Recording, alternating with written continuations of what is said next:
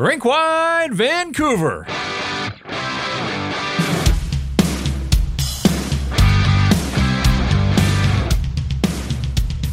On a night, the Vancouver Canucks became the first team in the National Hockey League to 30 wins this season. A familiar storyline played out once again at Rogers Arena as Andrei Kuzmenko found himself in the coach's doghouse yet again, and the Russian winger watched the entire third period of the Canucks' 2-1 win over the Arizona Coyotes from the bench. We've got lots to talk about. This is Rink-wide Vancouver. It's brought to you by Betway, Jeff Patterson along with Farhan Lalji of TSN, and we're here to break down a surprisingly spicy affair, Farhan, between the Canucks and the Coyotes. Yeah, who'd have thought, right? I mean, these two teams don't necessarily have a lot of hate for each other, and the Canucks are better this year. The Coyotes are better this year, right? I mean, usually there's very little at stake when these two teams play in the last few years, but obviously both teams understand that, they're in a different place this year. And from a Canucks standpoint, I think early in the game, they wanted to pay heed to Rick Tocchet's message from this morning about, just like laying it all out there. And, you've got a certain amount of games here left before you get to the All-Star break, and you've got to empty the tank. And, they put out the fact that it's the first game home after a long road trip. Just put it in front of them, because teams typically struggle at home for the first game after those trips, and the Canucks started out real well. You have to think that O'Brien wanting to get into it with Lafferty and all of that happened in the first period, Nikita Zadorov with his fight, like a lot of it kind of set itself up for, as you mentioned, a surprisingly spicy affair, but they got at it early, and it just kind of continued. Not necessarily the fights, but you could tell there was an intensity to this game for the middle of January. Yeah, there's some good young talent on this Arizona team. I didn't think that Liam O'Brien was going to be the guy, the first name that we talked about. Connor Ingram probably should be. He's been a pleasant surprise for them, and he held them in there yet again. But Thatcher Demko outduels him at the other end of the ice, and Thatcher Demko coming off a shutout in Buffalo. He watched from the bench in Columbus at the end of the road trip, and so last two starts for Thatcher Demko, just one goal against. And the way that he has played at home all season long, the way this team has played on home ice, 15-4-1, as I mentioned right off the top. The first team in the National Hockey League to 30 wins, and with results elsewhere around the NHL, the Vancouver Canucks back on top of the overall standings at the completion of play. It's interesting that we're seeing a little bit of a trend here, and it goes back to the Pittsburgh game towards the end of the road trip, but Pittsburgh and then Buffalo, Columbus, and now Arizona, all these one-goal games. Rick Tocchet has wanted for a while for his team to get comfortable in these uncomfortable games, and I don't know how uncomfortable a game against anybody in the middle of January can truly be, but the blowout wins are fun, but I do think that there is some value in finding ways to grind out victories here, and they have done that in 3 of their last 4 games.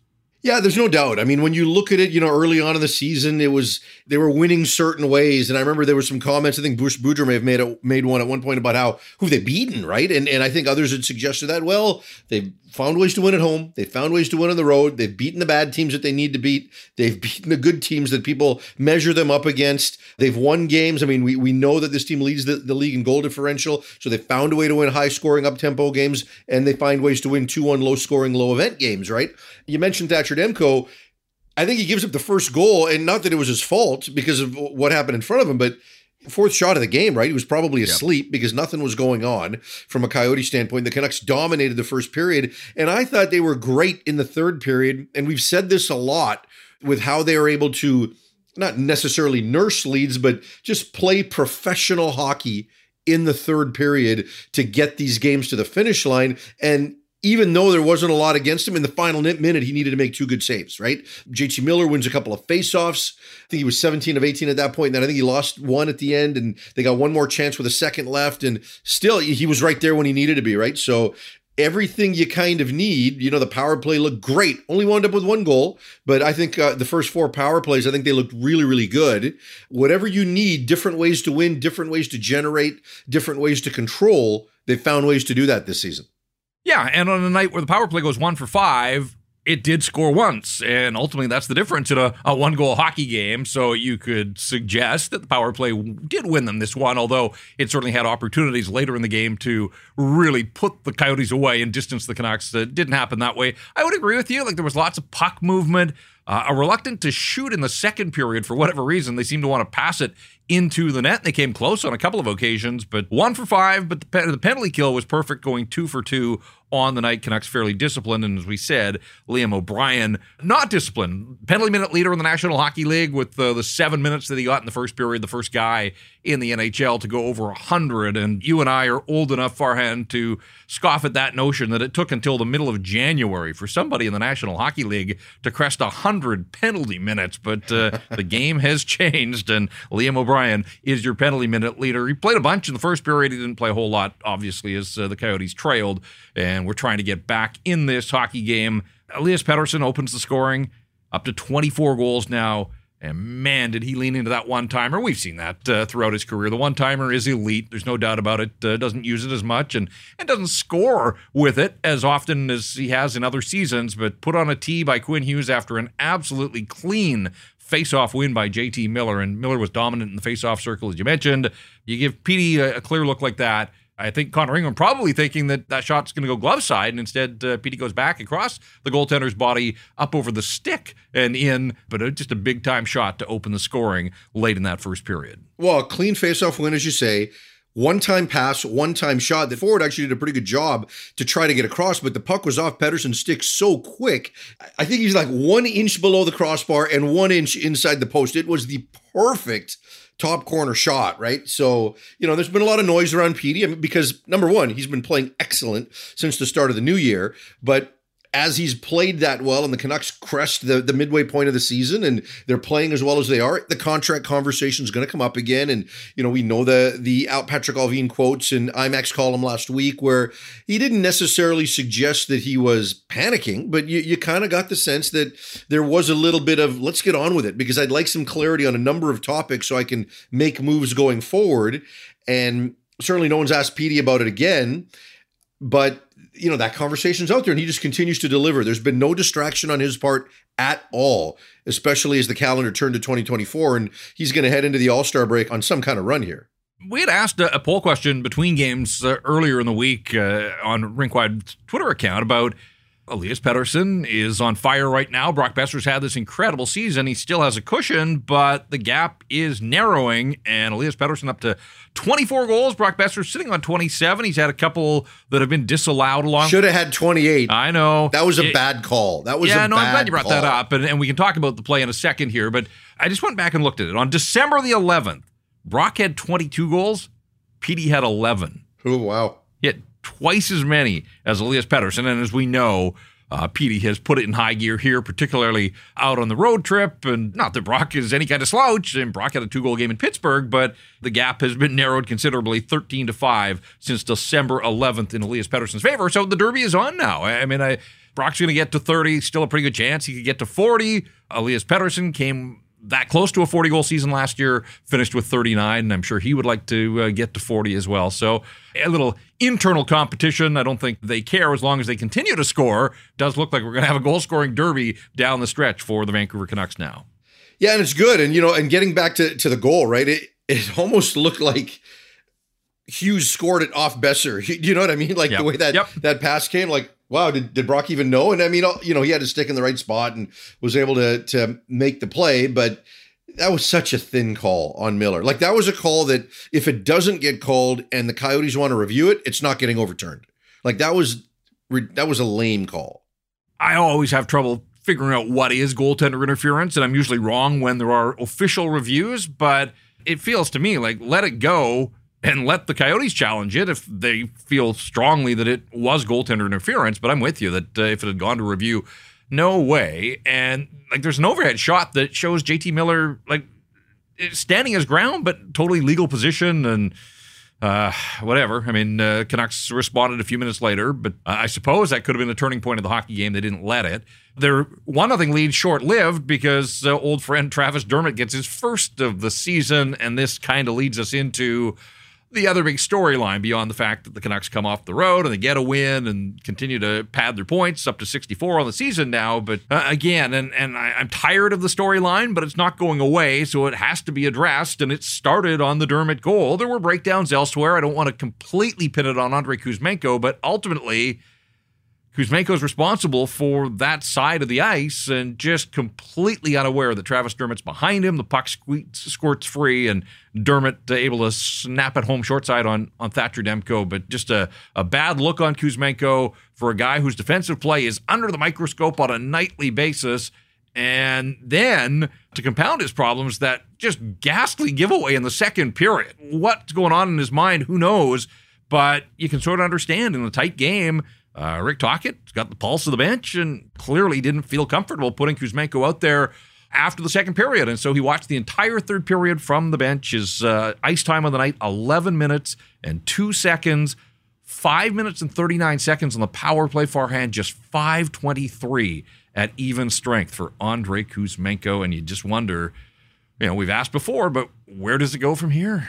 Well, you're right. And then they get a power play opportunity in the third period with the lead, and they don't put him out there. They put in Pius Suter for that as well. So he didn't get to pad that offense there. But, number one, that goal, it wasn't laziness, right? I think Kuzmenko's past that. He's trying, but there is a lack of awareness and poor reads, and certainly awareness was the issue on that play, not knowing someone was behind him. I'll tell you what we're not talking about enough on that play. Philip Hronek's effort on the dump in. It was not good enough.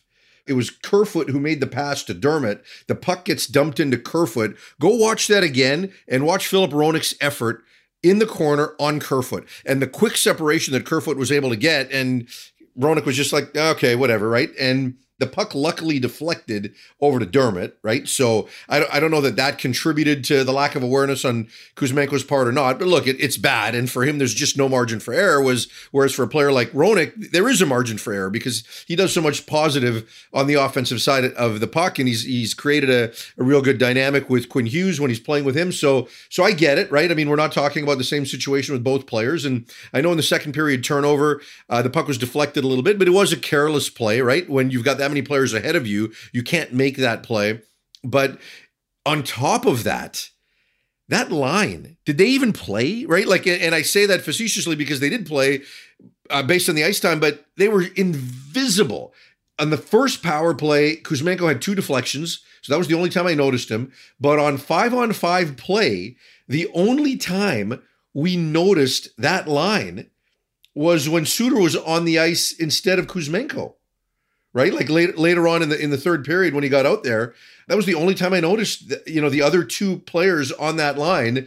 So just looking at it, I'm thinking, what, these guys collectively, and this has been one of the problems because as good as the Lotto line has been, that second line has been a complete black hole, and they were that. Yep. Right? So Kuzmenko makes the mistakes, and he's going to wear it, and that's fine. But the other 2 guys I'm not noticing at all.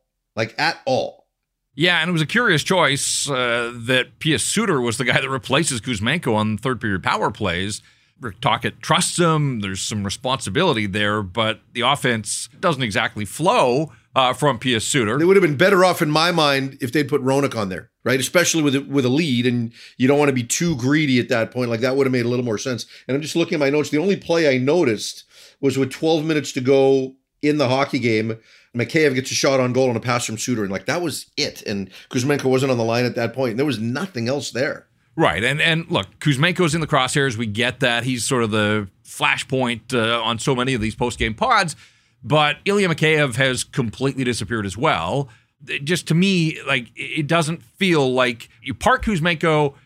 They got the Leafs coming in on Saturday. I don't know if Kuzmenko gets the leash and gets to play again, if he becomes a complete healthy scratch, but they're not carrying any extra forwards. They sent Linus Karlsson back down to the farm when they got off the road. Now, Abbotsford's at home. It would be an easy call-up, and it might be Karlsson. Maybe it's Vasily Podkolzin time. Who knows? But it is going to be curious to see, are we back to square one with Rick Tocchet and Andrei Kuzmenko? Is it just turn the page? They won the hockey game and, nothing to see here. But I look at a guy like Nils Höglander who played 10 minutes and 2 seconds and leaves his stamp on this game. Farhan, he sets up the game winner.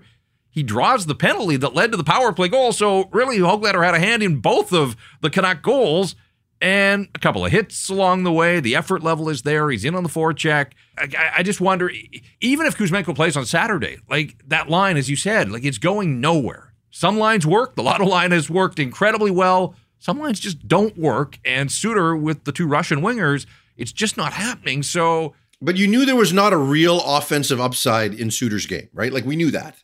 And at the end of the day, we talked about this team needing a top 6 forward.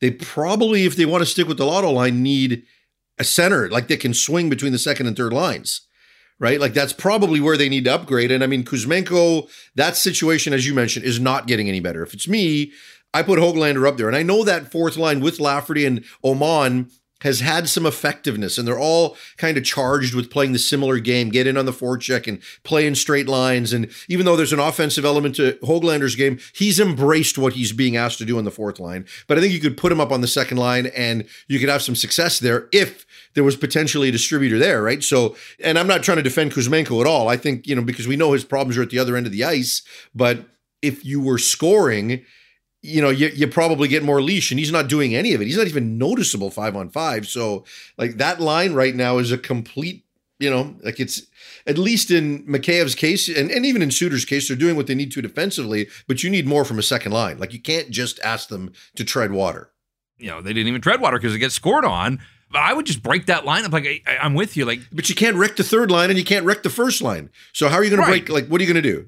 Something, because what they're doing right now is something's better than nothing at this But then you got stage. to take Kuzmenko out of the lineup and bring in Arshdeep Bains or something like that to be your fourth line winger. Well, that's why I'm saying Pud Colson. Maybe it's time for Pud to I'd take get that. another look. No, I mean, I think this organization has decisions to make here in the next 48 hours before they play the Leafs. And of course, with Abbotsford at home, it doesn't necessarily mean it has to be the same guy for the remainder of the homestand. You could shuttle some players, give guys an opportunity. I am curious to see what Rick Tocchet and the coaching staff and management decide to do here. So 1-1 after one. The second period, the Canucks were a little sleepy, and the Coyotes actually took over, and Thatcher Demko was forced to make some stops. Tyler Myers with a couple of penalties in quick succession, the interference call on Zucker, and then they kill that one off, and he goes right back to the box after a slashing call. So Coyotes had the 2 power plays. They were without Nick Schmaltz, who leads this team in power play goals, and in a 1-goal game where the Canucks did score on the power play. And this surprised me, actually, when I was doing preparation for this game. The Coyotes have better special team numbers than the Vancouver Canucks, both on the power play and on the penalty kill. Their power play's been really good on the road. I didn't score on this one, and that was a factor, but they did have the opportunities in the second period. But even at that, and maybe that kind of put the Canucks behind the 8 ball a little bit, having a penalty kill, and some guys don't get into the game as much. Whatever. It took them 15 and a half minutes, Farhan, to get their first shot on goal. Yeah. And it finally came on the power play. So Connor Ingram didn't have to do a whole lot in that second period, but the Canucks, they ultimately finished the second with 6 shots on goal, aided by a couple of late power plays, but still long stretches. And we've seen this from this team. As much as they have been among the league leaders in goals and goals per game, there are still stretches in a lot of their games where you wonder, like, how are they league leaders? And the second period, certainly the first 15 minutes, was another indication of that. Yeah, you're right. And those 2 penalties early on, like within the first 4 minutes, certainly gave them an opportunity, right? That second penalty, Myers takes it, but the sequence starts off a Lafferty turnover that leads to a pretty good Clayton Keller chance. Right. But on that second power play, like, Coyotes don't even set up. Right? Like, the PK was really good. The up ice pressure was really good. So, they didn't put themselves in a lot of stress. You know how many high danger scoring chances Phoenix had in this entire game? 5. 3 of them came in the second period. So, I think overall, like, we look at the shots on goal and we think the ice was tilted. But in terms of elite opportunities, I mean, the Coyotes gloved the one puck in the net.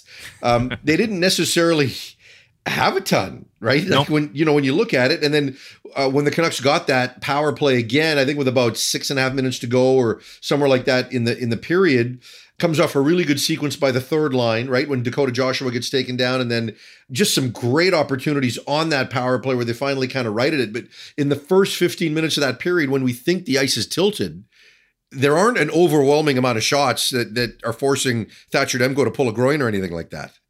No, and boy, if Dakota Joshua thought he was going to score, there are some penalties that are like really good penalties, and that was a good penalty by Travis Dermott. I mean, it looked like a tap in, so maybe Dakota Joshua was owed one, whatever the case. Just some great work. Final minute of the second period, looks like they maybe go into the locker room, tied 1-1, and play that starts with Tyler Myers. And let's give credit where it's due. I know a lot of people, when we talked about penalties earlier in the game, the beauty of the size that he has, the reach, the big poke check in the neutral zone that thwarts the Coyotes' attack and turns the puck back the other way. And from there, Bluger to Höglander, and great second effort and stick-to-itness, if that's a word, from Dakota Joshua on the hands as well for his 12th of the year, and that turned out to be the game-winning goal. So a nice sequence there, and it's just been an incredible year for Dakota Joshua.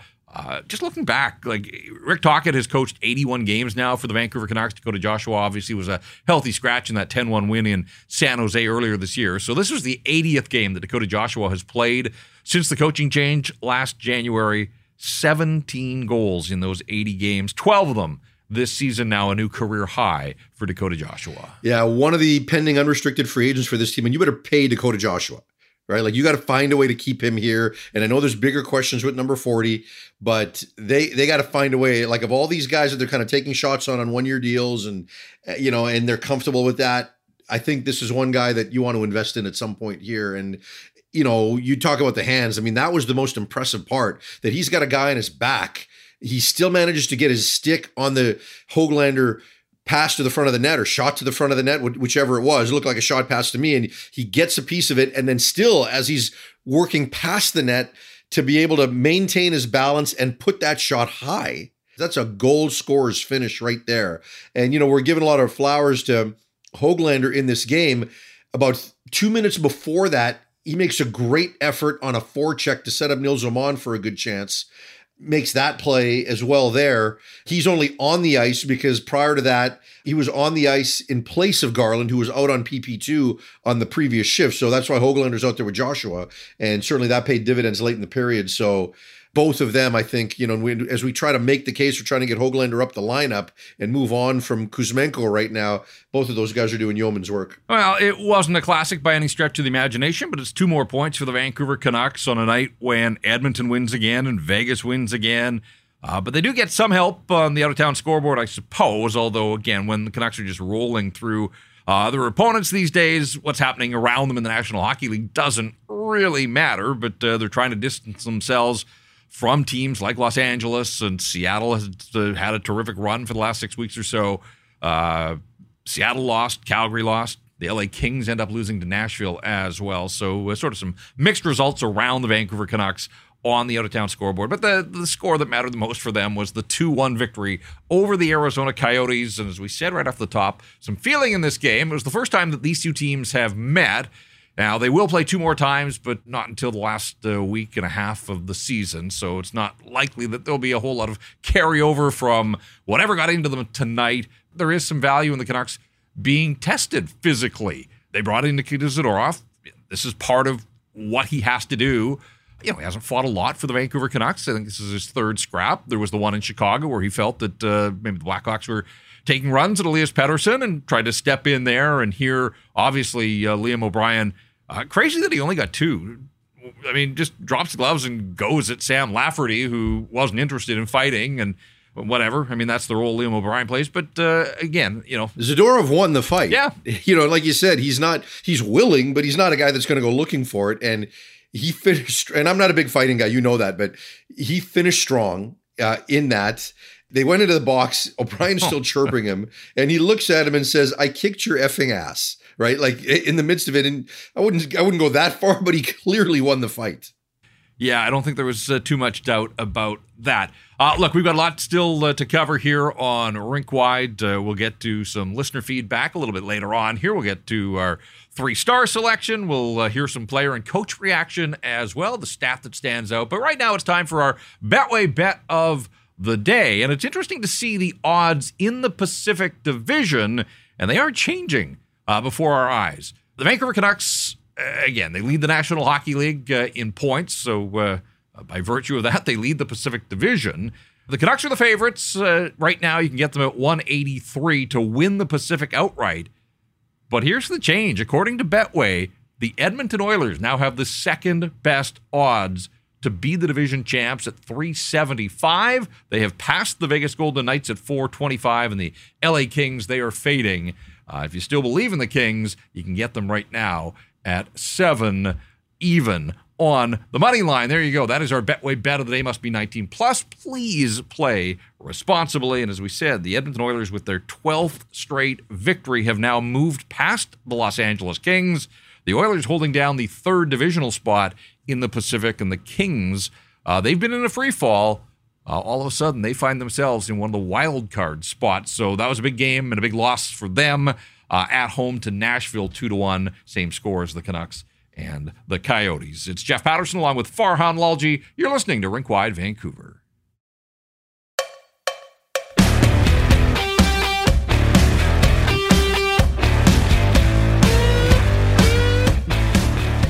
Vancouver Canucks defeat the Arizona Coyotes by a score of 2-1. It's Jeff and Farhan with you as we continue to work our way through this postgame podcast. The Canucks, you heard us talk about it, not their best effort, but good enough to get 2 more points. So they'll move on now, take on Toronto, and then Chicago is in, St. Louis, and Columbus is the final game on this 5-game homestand, and that'll take them up to the All-Star break. They can't all be masterpieces, but in the eyes of the head coach, with all that his team had been through, the travel troubles, the 7 straight out on the road, and then come on home, they got a day off, they had a practice day, and Rick Tocchet just liked the fact that his guys were able to grind out a victory here. I like the way we managed the game, played. We had some moments or throwing the puck away a couple times, but coming back, I felt we had enough juice to lock the game down. Had some good efforts from some guys, second and third efforts.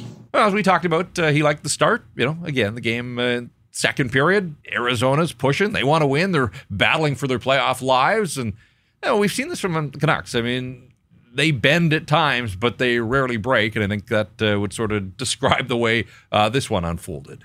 Yeah, and he talked also in his press conference about how he felt they didn't give up much, right? That even when things weren't going well in the second period, they didn't give up a lot and make it that much more difficult on themselves. And that's kind of been the hallmark on this team, right? Because you don't want to be a team with a low floor and a high ceiling. Their floor all season has been high.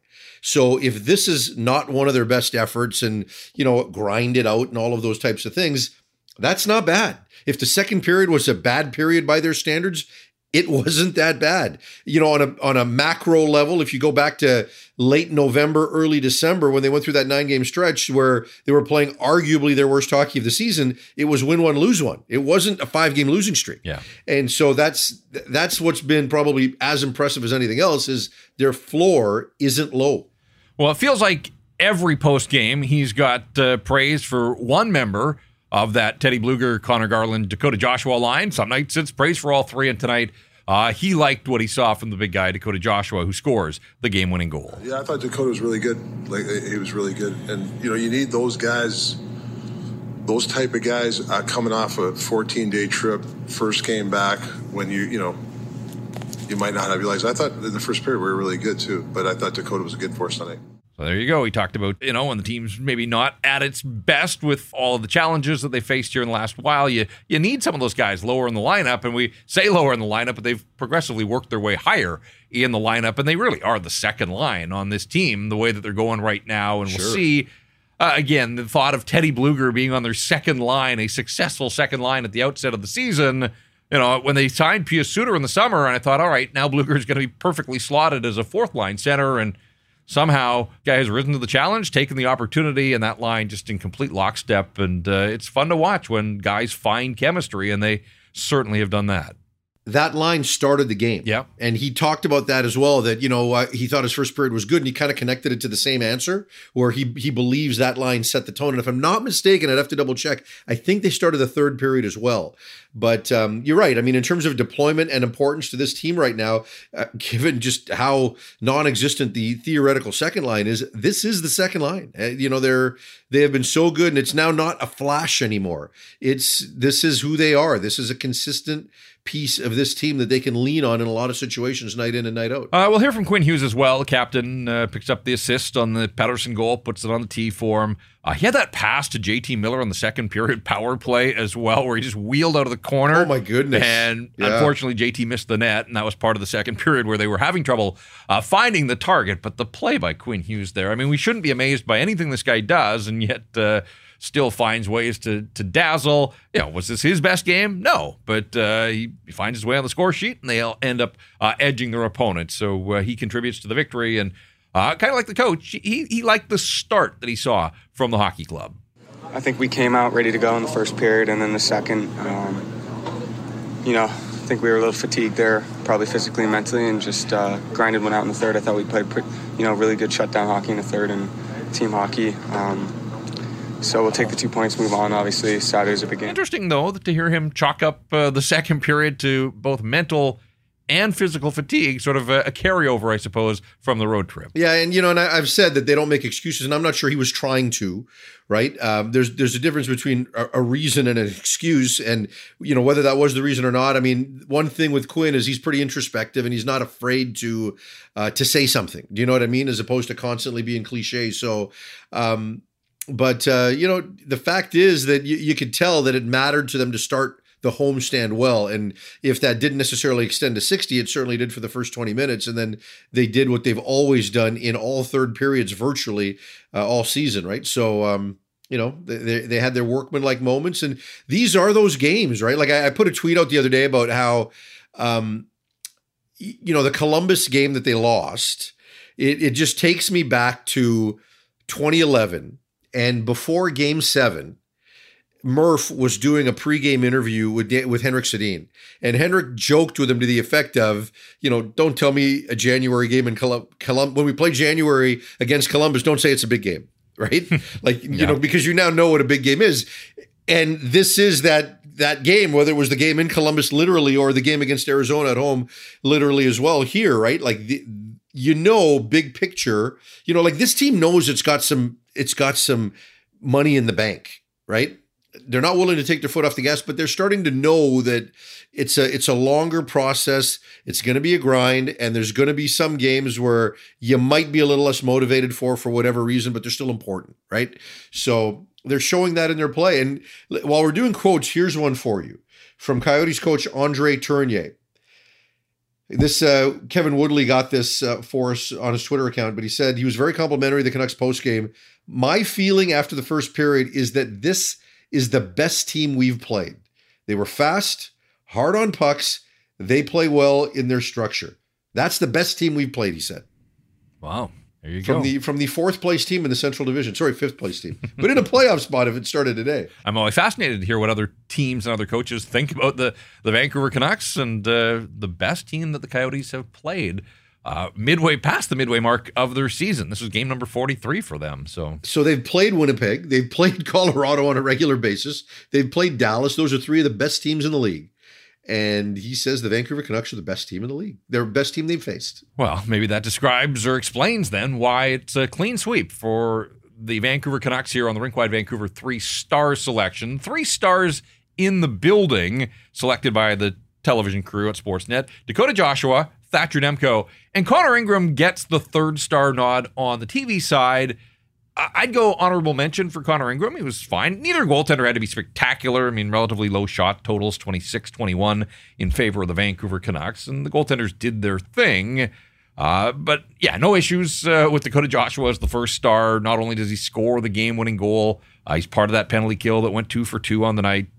Plays 14 minutes and 19 seconds, had 5 hits, and a couple of shots on goal. So another solid night for Dakota Joshua and that line with Teddy Bluger and Connor Garland. Joshua, the 1st star. I'm going with Elias Pettersson as the 2nd star, and obviously he's had more prominent games. He's had bigger point total games, but when he scores the one-timer to open the scoring, I mean, that's impactful. We know how good the Canucks have been when they get out in front, 31st time in 44 games that they've opened the scoring now. I mean, that's a remarkable number as well. We'll get to the stat that stands out here a little bit later on, but big-time goal from a big-time player, and there was a freeze frame, a screen grab of the stick flex on that one-timer, and it looks like he's shooting with a banana. I mean, it's unbelievable, the flex on that stick, and he can make that thing fly.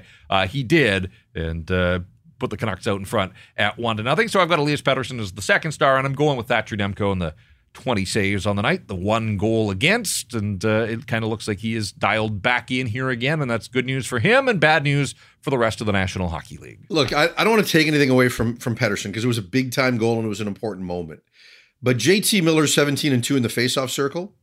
Yeah, I'd have him in my top 3. And Nikita Zadorov, that fight was probably as big a moment. I know that Rick Talk had also mentioned it after the game, like that he thought that was big for them. It quieted the game down after all the stuff that was going on early in the game. So names to think about as well as we honor. But I'm not quibbling with Demko as well. You're allowed because to. 200th game, and it was a milestone victory and the timeliness of his save. So if it was me, I would probably go Joshua, Miller, and Demko third, and Elias would be the honorable mention. Fair enough. I like your honorable mentions. I like the fact that there were lots of candidates, as there so often are for the Vancouver Canucks. A lot of times. And what a great story Connor Ingram is, though, right? Oh, yeah, absolutely. There was a great profile written about him at NHL.com last week. If people haven't had a chance, I would highly recommend. This guy looked like he was certainly out of the National Hockey League. He was contemplating just walking away from the game, OCD, and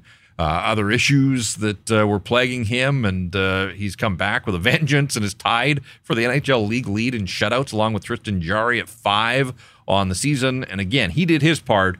Hard to win when the team scores 1 goal, as was the case here. But yeah, it's a great story, and he's a former Kamloops Blazer, so we've got a soft spot for there you go. him. Well, he said, because he did enter the league substance abuse program. And, he talked about it, that it saved his life, not just saved his career. Yeah, you have to feel good for guys like that. And here he is now. He's wrestled the starting job away from the competitors there, holding down the fort as the number 1 guy in the National Hockey League on a team that is right there knocking on the door of the playoffs, although this will be a tough setback for them as teams around them gaining ground with this loss. The Vancouver Canucks defeat the Arizona Coyotes by a score of 2-1. We continue to break it all down here. Still ahead, we've got listener feedback. We'll get into our feedback channels and hear what you had to think of the Canucks win over the Coyotes. We'll have our stat that stands out, and yes, a thought or two on those Toronto Maple Leafs that are coming to town. Always fun. Great event and great atmosphere at Rogers Arena, and I'm sure it will be on Saturday as well. So the Canucks come in after a win. The Leafs were winners in Calgary, so both teams coming off victories as they're on a collision course on Saturday. You're listening to Rink-Wide Vancouver. It's brought to you by Betway.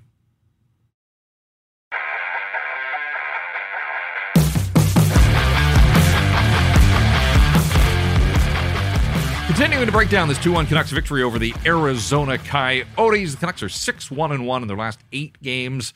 We mentioned a little bit earlier on, but it bears repeating. 15-4-1 now at home. So, it wasn't huge on the entertainment scale, but if the paying customer wants to see the home team win, they do it an awful lot, or at least they have this year at Rogers Arena. So you feel good for the people that have bucked up to get out and support this hockey club, and you would imagine that this will become a tougher ticket to find down the stretch when the games really do start to mean something in terms of tuning things up for the playoffs. Yes, I said it. They're headed to the postseason, and can't wait. We've been waiting a long time. They've been waiting a long time. The fans have, obviously, the players, certainly this core group.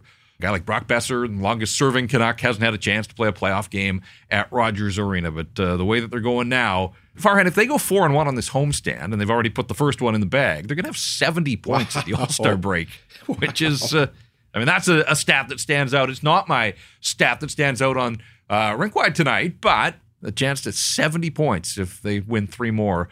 And there's a chance. Hey, serious question. Has it been 10 years since I've traveled to cover a Canuck playoff series? I guess so. Yeah. The spring of 2015. So 9. Because I was there in Edmonton, right, in the bubble, but you're not going back and forth with a series. All the games are there, and we were doing multiple games, not just Canuck games.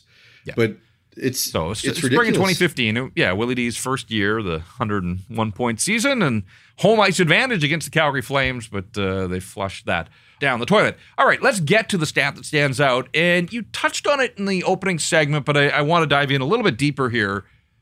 It's the fact that JT Miller went 17-2 on the night in the faceoff circle.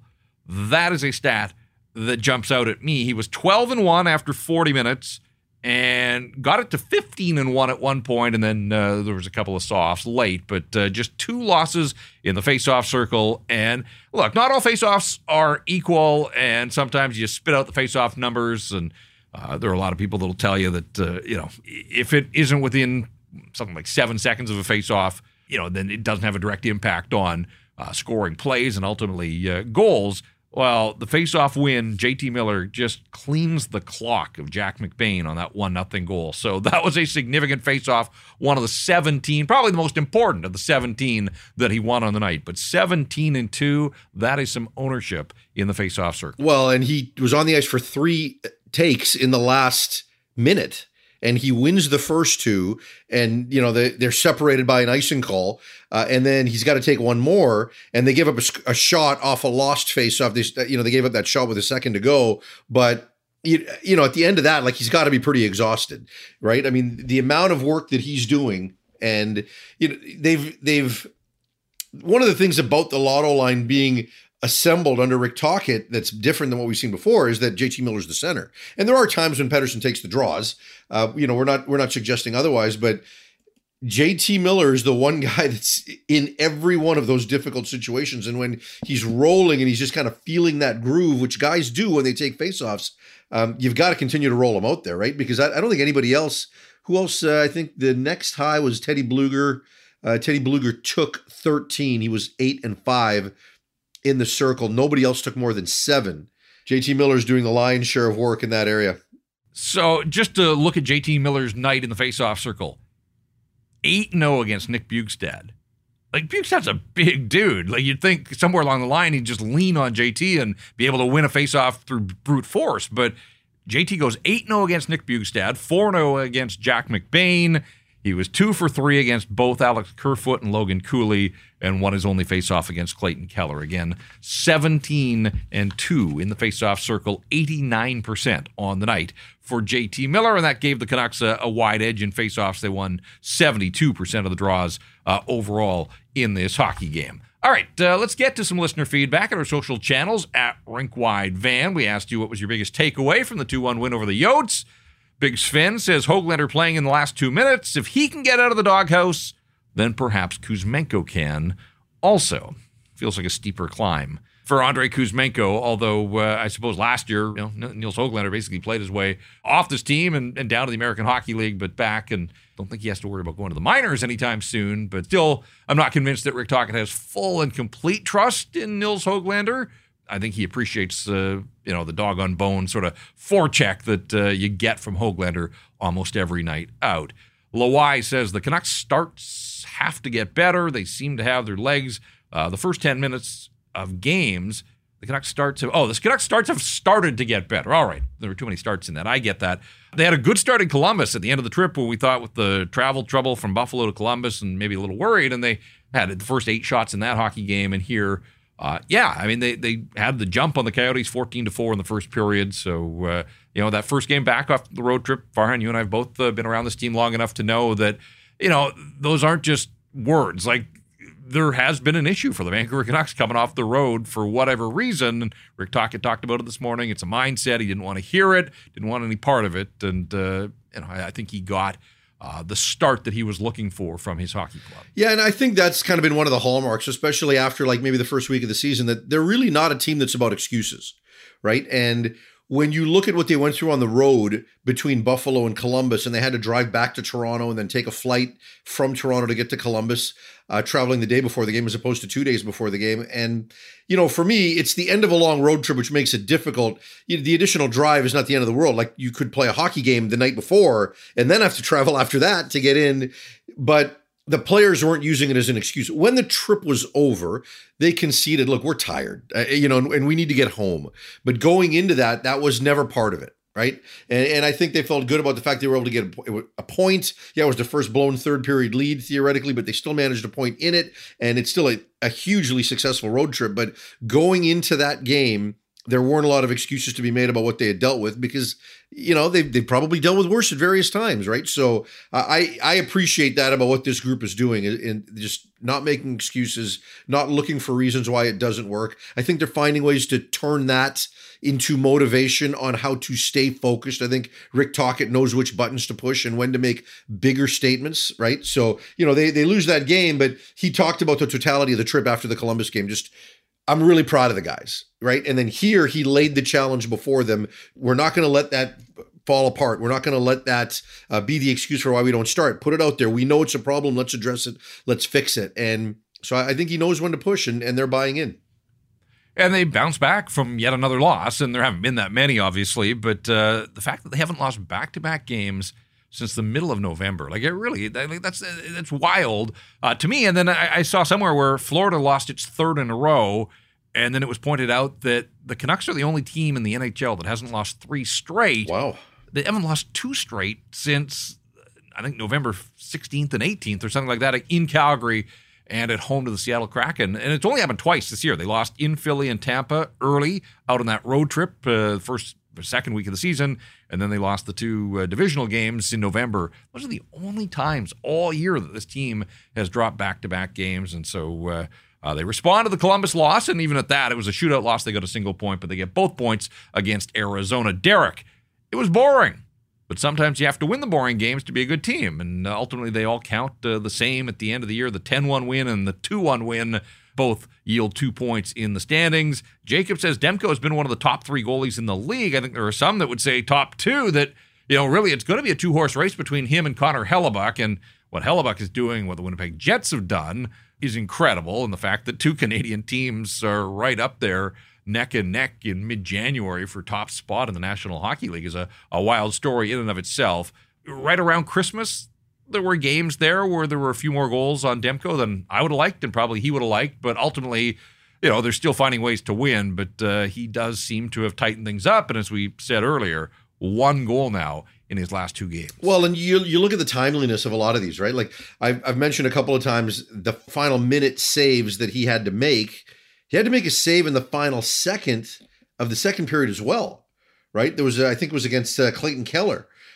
There are moments in those games where, somebody will make a gaffe. We talked about the Lafferty turnover that led to the Tyler Myers penalty. There was a pretty good save there by Thatcher Demko on a great Keller chance. So he's making those plays at those important times, and that's what you need, right? I mean, they didn't have to lean on him that heavily in this game in terms of just overall shot volume. They kept the rebounds away from him, but when he was needed, he was there. And, his 200th NHL game tonight. 104 wins, which I think is second all time through 200 games in franchise history, if I'm not mistaken. I think Dan Cloutier is number 1. I can't remember who is number 2. It might have been Roberto. And I think Demko tied him with 104 wins. And I mean, think about that. There's been some lean years that Thatcher Demko's had to play through. Yeah, well, I mean, early in his career, they couldn't score goals to save their lives, right? That makes it pretty difficult on a goaltender. This team, that's not the issue for the Vancouver Canucks, although they did have some troubles putting pucks in the net in this one, but they got 2, and that was enough to get the victory. We'll leave the last word here in the inbox to David, who says, Kuz benched in the 3rd. This is a bigger issue than Petey's slow not signing thing. No, it isn't. Which is a bigger issue. No, it isn't. No, it isn't. The franchise's future doesn't depend on Andrei Kuzmenko. To that point, could his value possibly be lower? Like if you're a Canuck fan and they trade this player, they just signed him to a 2-year deal last year at 5.5 per, and we know, right? I mean, is there a team out there that's going to look at this guy and say, yeah, we're just going to reunite him with player X and he's going to do great. He just needs to change the scenery. Like, wouldn't you be happy if you just could get the cap hit off the books at this point? Or do you actually think that he's got significant value? And I'm not offering you a leading question. I'm asking you the question. Do you think right now that based on what he did a year ago, there is still significant value to Andrei Kuzmenko, who's now gone 9 without a goal? And we know that moving contracts off the books has been an issue for this hockey club. I think there's some value there. I still think there's a team that would take a flyer. It's not like this guy has bounced around a bunch of teams, and he's not that far removed from being a 39-goal scorer. I think there's a team out there that would be willing to take a chance. But again, what's the cost? Tell me. I don't have the answer to that for you. Would they want the Canucks to retain? Could they clear that whole number? Yeah, like there's 1 year left after this one. Like I look at Brock Besser, and he was a distressed asset, obviously. Like I think Kuzmenko could score again 39, no 25. Yeah, I mean in the right position with the right coach for him, and I guess that's part of it. Like, yeah, teams acquiring teams. He needs Bruce Boudreau, right? Like, he needs Exactly. a coach that isn't overly concerned about what he's doing at the other end of the ice. And there's not a lot of those out there. There's not. So you're right. Could you imagine what it would look like if he played for Torts? No. I just wonder at this point, right? And you're right. He's not that far removed from 39 goals. But, a team's going to have to be willing to bring him in, put him with a legitimate center, and give him PP one time. I don't know. I'm not sure there's a lot of that out there right now. I do wonder about one of the bottom feeders taking a bit of a flyer. Take him on for the remainder of this year where it doesn't matter. Play him a lot. Let him make some mistakes and try to build him back up so that you have a player for next year. And if they can get him at a cost that, isn't going to impact them an awful lot, that there might be a team out there. The expectations were different a year ago because the Canucks were that team, right? And you could keep rolling him out there and see if he could figure it out. Number one, they kept him with Pettersson the whole time. He got all the power play minutes, but the team didn't play with the level of structure. There were so many players on this team that were a disaster in their own end. It was almost like Kuzmenko didn't stand out until Tocchet got here. Right? Like The expectation level was so different. And if you're scoring, there's a lot of coaches that are going to look away. But if you're not scoring, and certainly could they have handled it differently? Sure, but not with what they're trying to set structure-wise and culture-wise. Like if you would have handled Kuzmenko in the best way for Kuzmenko, maybe he's at 20 goals right now. I mean, not right now. Maybe he's on 20-goal pace right now, but would it be enough, right? Like, would his offense be enough that you're willing to live with what's going on at the other end? Like, I don't know that this group could do that, whereas last year the stakes were so different. Like, you just can't criticize what Rick Tocchet is doing given where they're in the standings. Right. And I just, like, at some point, though, they have to make a decision here. Like, he's not going to play in the playoffs. Like, this team's headed to the playoffs, but you think Rick Tocchet would trust this player in the postseason? And you can't have a guy in your lineup that is a part-time player. No. And I'm talking about the playoffs. Like, you can't go into playoff games. Playoff games can go deep into overtime. Like, are you just going to sit this guy and go with 11 forwards? And it complicates matters greatly. And so if he can't play in January against the Arizona Coyotes, or he can't play in early January in St. Louis at the start of the road trip, I don't see how Rick Tocchet would want to go into playoff battle with this player. And if that's the case, then I do think the organization's going to have to figure this out before the trade deadline. All right, Canucks take the win. They'll practice on Friday. Get ready for a 4 o'clock start. Of course, it's a 4 o'clock Love start. it. The Leafs are in town Love the on 4 o'clock Saturday. Start. In and out, get on with your evening. Austin Matthews comes to town, pretty much guaranteed to score because that's what he does. A hat-trick in Calgary, up to 37 goals. And I frame it this way, Farhan. Like, Brock Besser, it feels like he has scored in an outrageous clip, and he has. And he's at 27. And Austin Matthews is at 37. It wasn't that long ago that they were tied, basically, neck and neck. And Austin Matthews, just on a nightly basis, is pretty much unstoppable. Team around him, they've been stoppable, but they do get a win in Calgary. They beat the Leafs by a score of 4-3. So Toronto comes in here after the victory at the Saddle Dome. It'll be fun. Toronto beat the Canucks, their first meeting of the year back in mid-November. Canucks, I'm sure, will remember that. And a little different team on home ice. And certainly playing better now than they were then, although they were playing reasonably well back then as well. But it's always an event when the Leafs come to town, but particularly the way that Austin Matthews is going. I mean, it feels like this guy, the expectations are there, and he lives up to them most nights that he's going to put on a show. 70-goal pace. Amazing. and the fact that he's doing that with the train wreck that's around him, right? And, Nylander signs, maybe that helps take a little bit of pressure off what may or may not be going on in that building. But we do know that roster is so flawed in terms of what's behind the big four. And I talked to some of our producers in Toronto, and if they had lost tonight, it would have been like sky is falling moment tomorrow, right? In Vancouver. There was talk if they lost in Calgary that Sheldon Keefe would be playing for his job. Yeah, here. I'm telling you. So it's amazing that it's at that point for the Leafs, given the expectations there. But like I said, I mean, the roster is incredibly flawed. And you don't know what you're going to get on a nightly basis. You don't know what's going to happen in behind Austin Matthews. And look, at the end of the day, this team's sitting at 52 points. They're in a playoff position today. Like they're third in the division. They're what are they, 22, 13, and 8. Like it hasn't been awful, but there's just different levels of expectation, right?